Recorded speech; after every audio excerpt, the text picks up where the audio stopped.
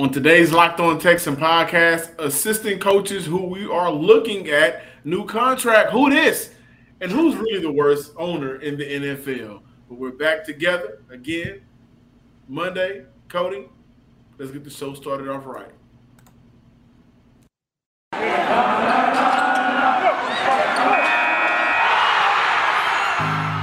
You are Locked On Texans, your daily Houston Texans podcast. Part of the Locked On Podcast Network, your team every day.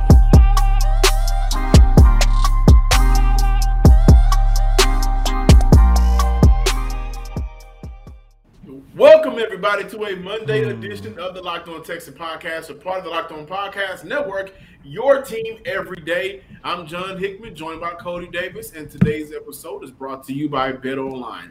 BetOnline has you covered this season with more props, odds, and lines than ever before. BetOnline is where the game starts. Cody, super excited to have you back together again. Yes, sir. Great. I had my brother gone from the show for a couple of days, but we're back and we are ready to talk the Houston Texans. And if you guys have been sticking with us for the past 3 to 4 years, do you know around this time of year what's my slogan?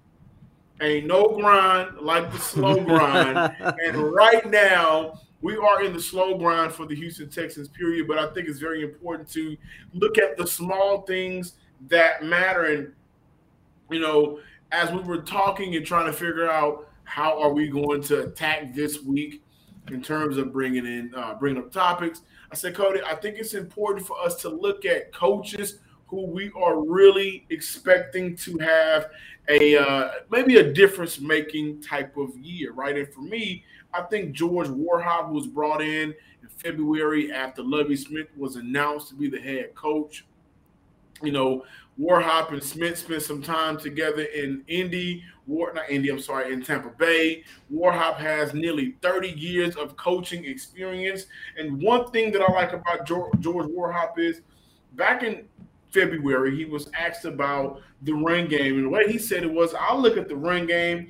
It's about yards per carry because we can't dictate how many carries a back is going to get in the game. He continued with, it's all based on how the game is going. So if we're getting a lot of carries, that's great.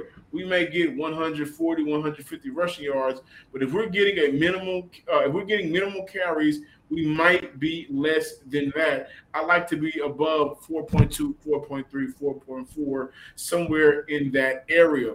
I like that. Last year, the Houston Texans yards per carry was 3.6, and there's two things that Nick Caserio and their front office did to help George Warhop out.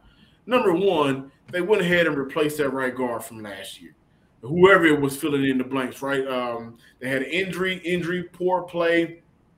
And I like the fact that they went out and got a guy that Warhop is familiar with in A.J. Cann, who he spent time with in I don't know why Indy's on my mind, in Jacksonville the last couple of years. Secondly, they went out and got a very talented and very versatile player in Kenyon Green. However, he's not going to be playing tackle for the Houston Texans.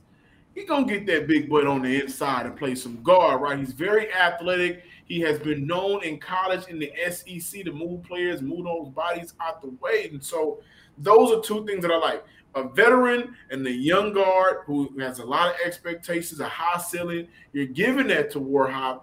And I'm looking at the interior for the Houston Texans where they struggle with heavily.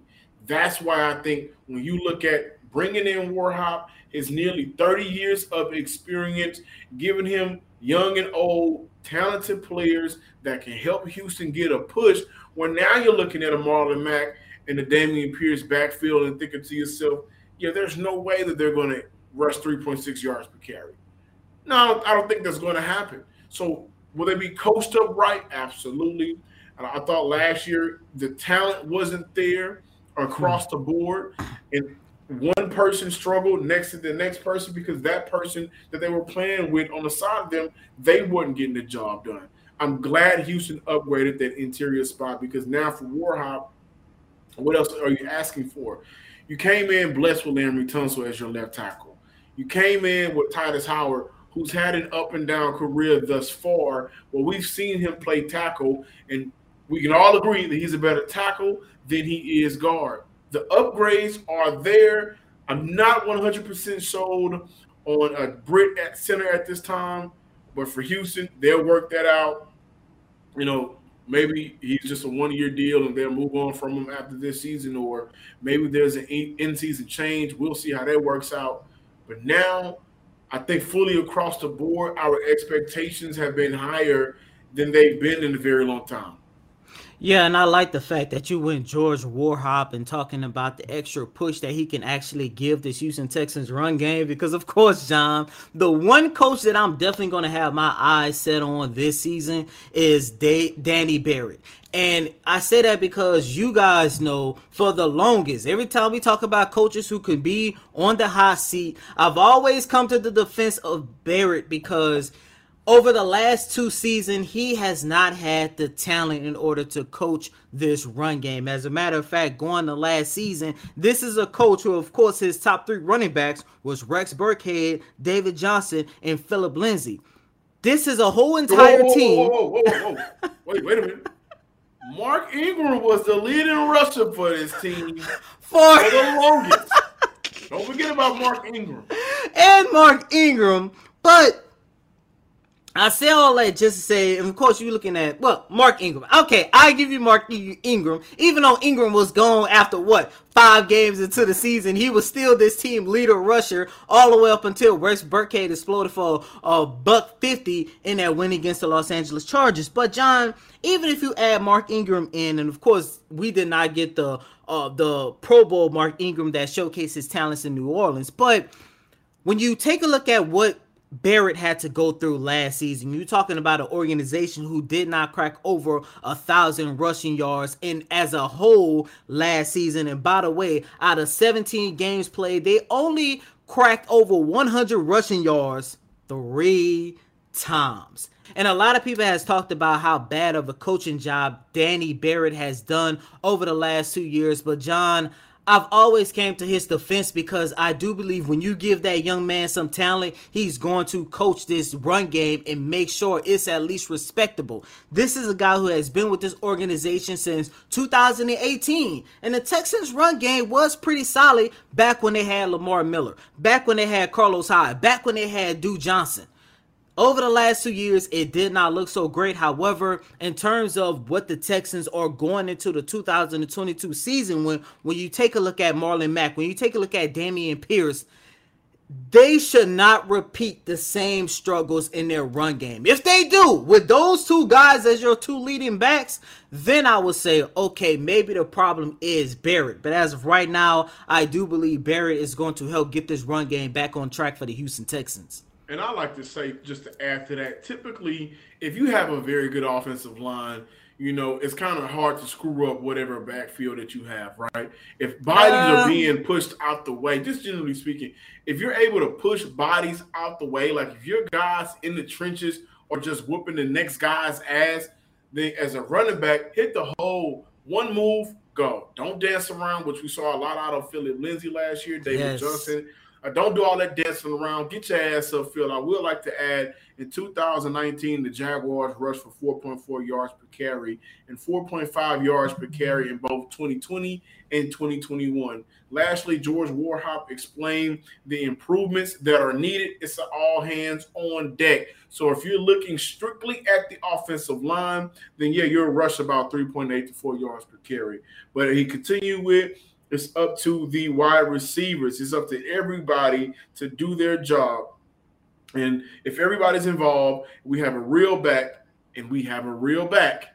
If we have a real back, we're going to do what we're supposed to do. Then, you know what? You can be able to rush for 4.4, 4.5, 4.67 yards per carry. So, he is looking for an all hands on deck. He understands that the offensive line, needed that improvement.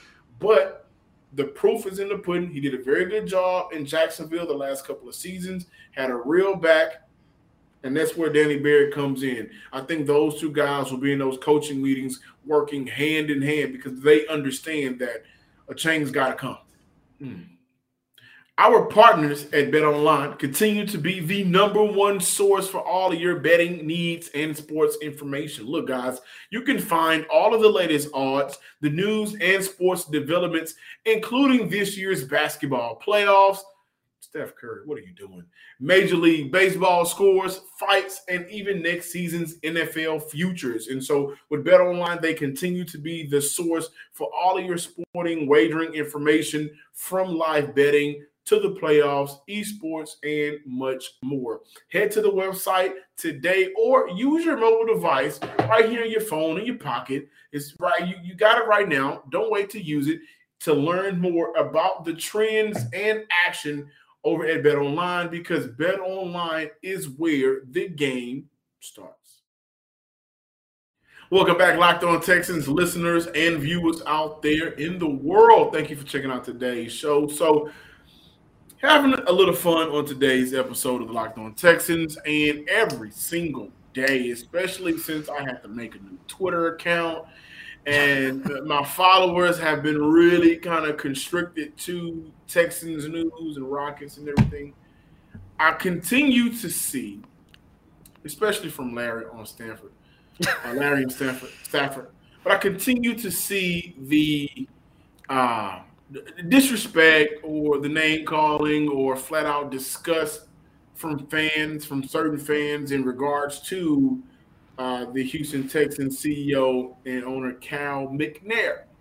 And I would continue that by saying the thought behind that is, well, you ruined our chances with a franchise quarterback, or you ruined our chances at making the Super Bowl in the time frame that they thought they were going to win the Super Bowl.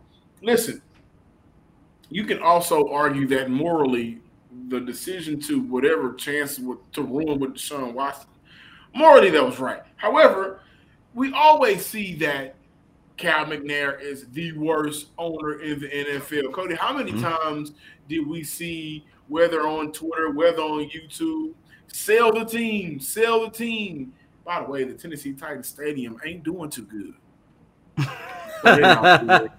If they give us our colors back, we'll go ahead and help them out and send some money over there. But honestly, to get back to it, Cal McNair is not the worst owner in the league. Cal McNair has never had the ownership group in the NFL counting votes to force out the McNair family, like Dan Snyder is doing, is having to himself done right now by the rest of the NFL owners.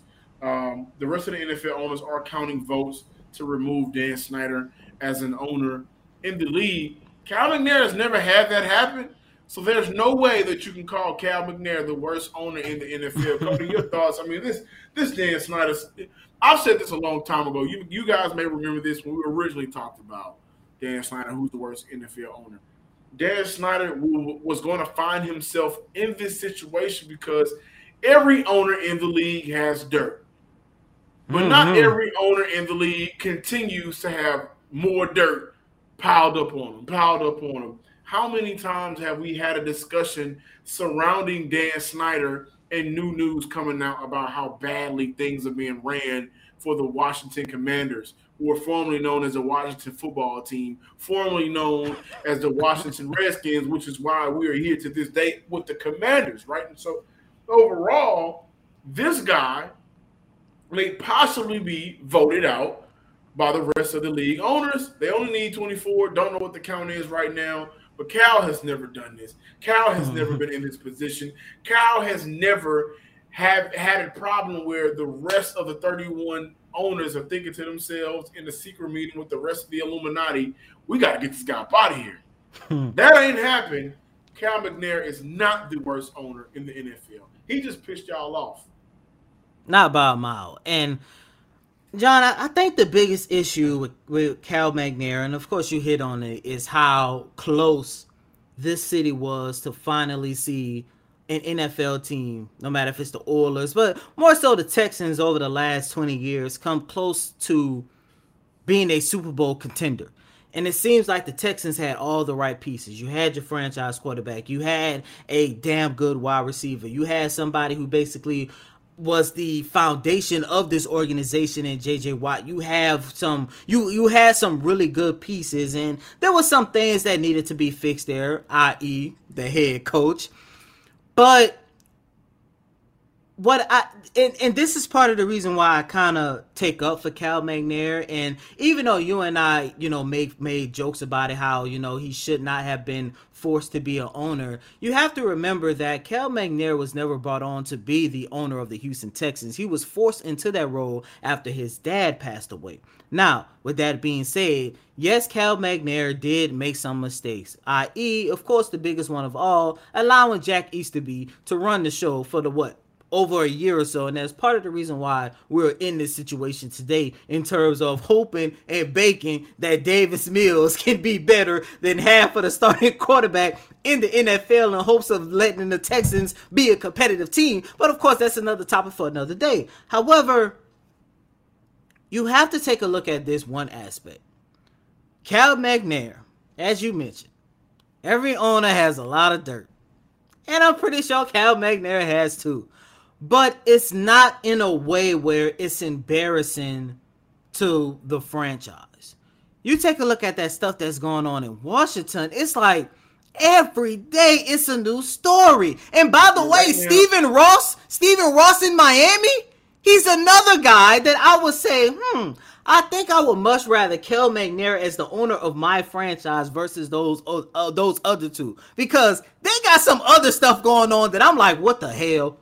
Well, so what's going on in Washington right now, and I think this is probably what really pushed put the nail in the coffin, or whatever analogy you want to use to finalize why they're going this.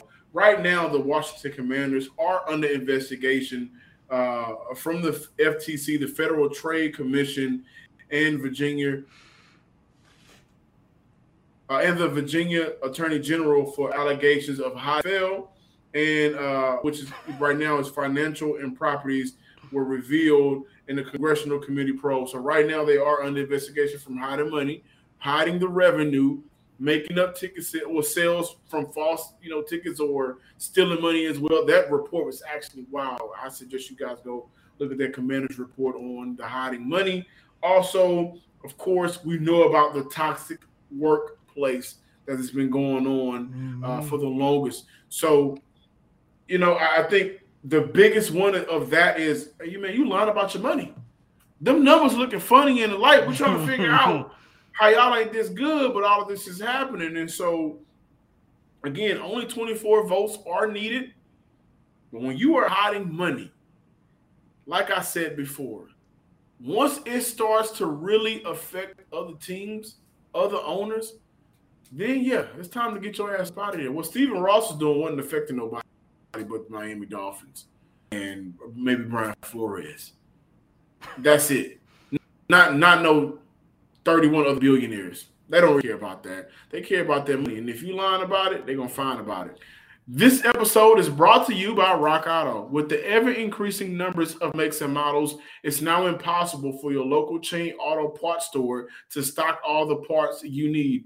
Why endure often pointless or seemingly intimidating questioning and wait while the person behind the counter orders the parts on their computer, choosing the only brands their warehouse happens to carry? Ladies and gentlemen, we all have access to Rock Auto, whether it's with our computers at home or with our phones in our pocket. Save time and money when using Rock Auto. Rock Auto is a family business serving do-it-yourselfers for over 20 years. Go to rockauto.com right now. See all the parts available for your car or truck. Right, Locked On Texans in there. How did you hear about us box? So they know we sent you. Amazing selection, reliably low prices, all the parts your car will ever need. rockauto.com. For making Locked On Texans your first listen, I'll make your second listen, the Locked On NFL podcast. Our national NFL experts and insiders keep fans dialed in with the biggest stories and the latest news around the league, because an offseason doesn't equal a break in the action. So follow Locked On NFL every day on the Odyssey app, YouTube, and wherever you get your podcasts. And before we close out with this Monday installment of Locked On Texans, John, another free agent came off the market on yesterday. A New guy contract. Who this? by the name of Jadeveon Clowney, former Houston Texan, former Seattle Seahawk, former Tennessee Titan, but he finally found a home with the Cleveland Browns. For you, those of you guys who don't know, Clowney and the Browns had an opportunity to agree to a 1-year contract, which means he's going to return to Cleveland, and there's going to be another Texan playing against his former team on December 4th. I guess he'll be the second headline, maybe third or fourth, because we all know who the main headline on December 4th is going to be. But however, John and listeners, when I saw the news that Jadeveon Clowney got signed, of course we was going to have to talk about it here on Locked On Texans, but out of all of the shenanigans that went on during the whole Bill O'Brien GM era that only lasted for 10 months, is it fair to say that getting rid of Jadeveon Clowney was arguably his best move? Only because when you go back and you take a look at everything that was going on between Clowney and his organization, this was a guy at the time who was coming on his contract extension. I think it was his second contract extension, if I'm not mistaken. And his market value at the time was somewhere in the ballpark of 18 to 20 million. You already know you had the big contract from J.J. Watt.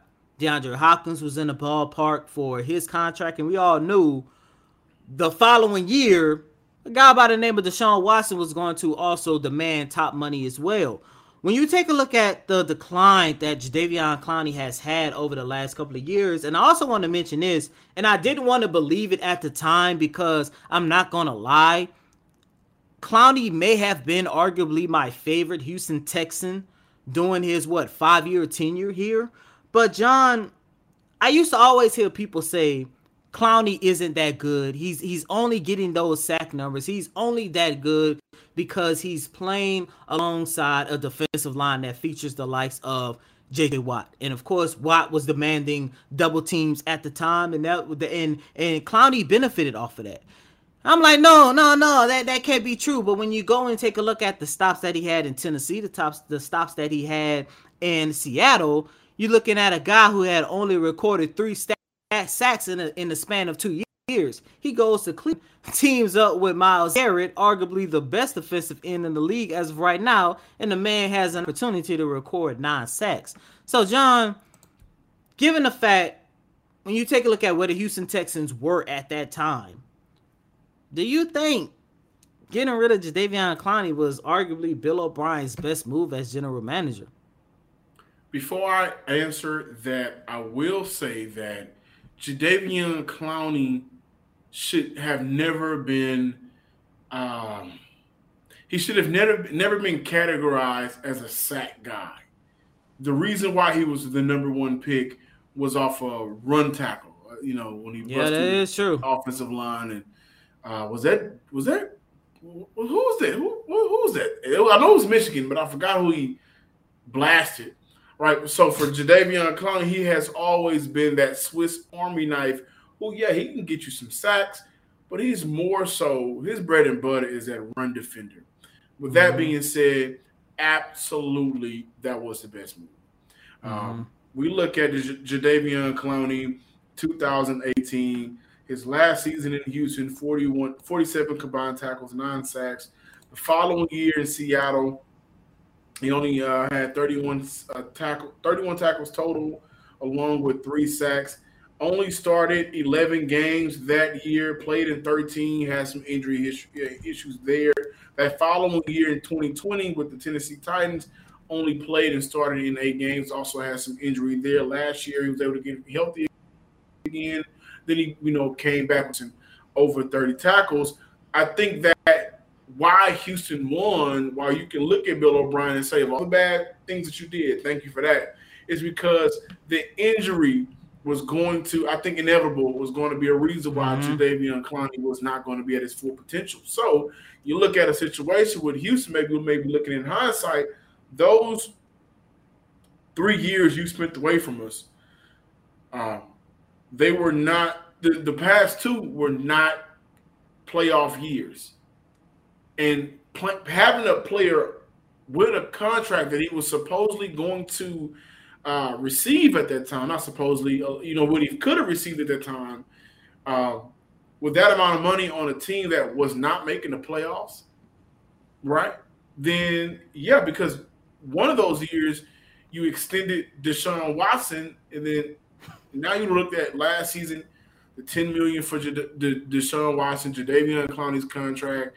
It would have been too much for a team that was underperforming. So absolutely, I think this is one of the few dubs for the entity himself, Bill O'Brien, that he won. Moving on from Jadeveon, and let me say this: if I remember correctly, there was a franchise tag in place that I think Jadeveon was getting ready to sign, and I think Bill O'Brien said, "You know what?